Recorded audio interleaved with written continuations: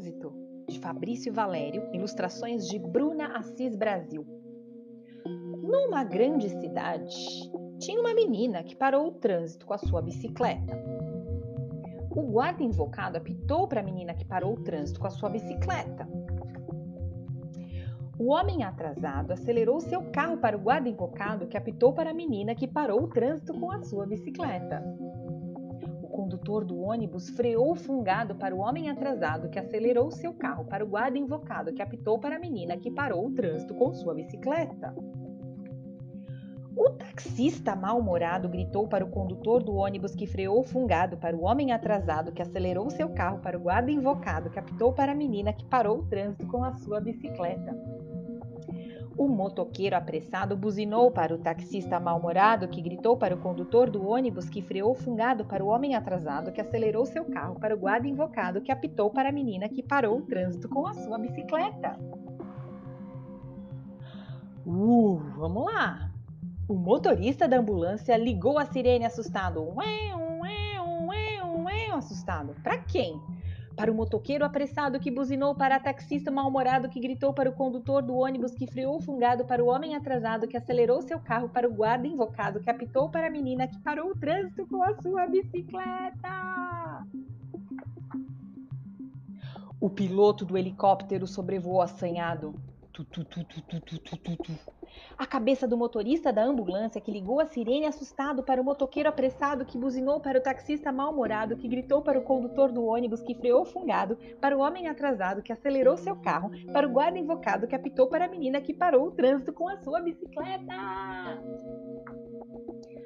Daí um velho, que não tinha entrado nessa história, vendo curioso tamanha algazarra por causa da menina que parou o trânsito, decidiu só de farra atravessar a rua.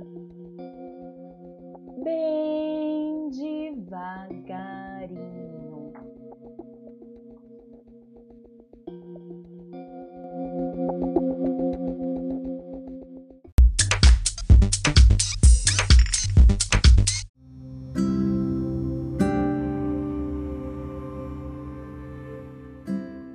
E essa é a reflexão que o Fabrício Valério, o autor da história, deixou sobre a nossa relação com a rua e com a cidade. Todo dia na minha caminhada de volta para casa depois do trabalho, vejo meninas e meninos nas calçadas. Jogam bola, andam de bicicleta e de skate, brincam de esconde-esconde, correm para lá e para cá. Bem ali ao lado, na rua, passam muitos carros a toda velocidade. Quando podem, é claro, porque quase sempre estão parados e buzinando. Me arrepio e penso, e se uma bola quica no meio da rua e alguém sai correndo para buscar?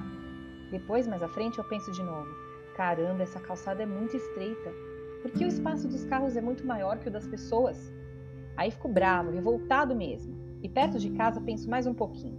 Quando a gente desanda a pensar, uma ideia engata na outra e não para nunca. Ai, se eu fosse o dono dessa rua. Se essa rua fosse minha, eu mandava... Não, eu não mandava nada.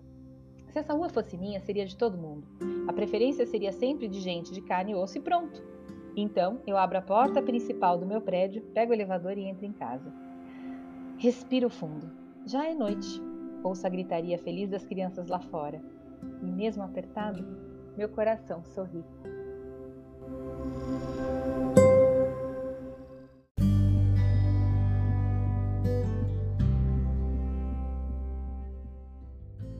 E essa foi uma história que entrou por uma porta e saiu pela outra. E quem quiser que conte outra. A leitura em voz alta traz inúmeros benefícios, como o aumento de vocabulário, a melhora da habilidade de compreensão oral. É ótimo para estreitar os laços com a criança, ativa o interesse pela leitura e o amor pelos livros. Então, o que você está esperando? Vamos ouvir mais uma?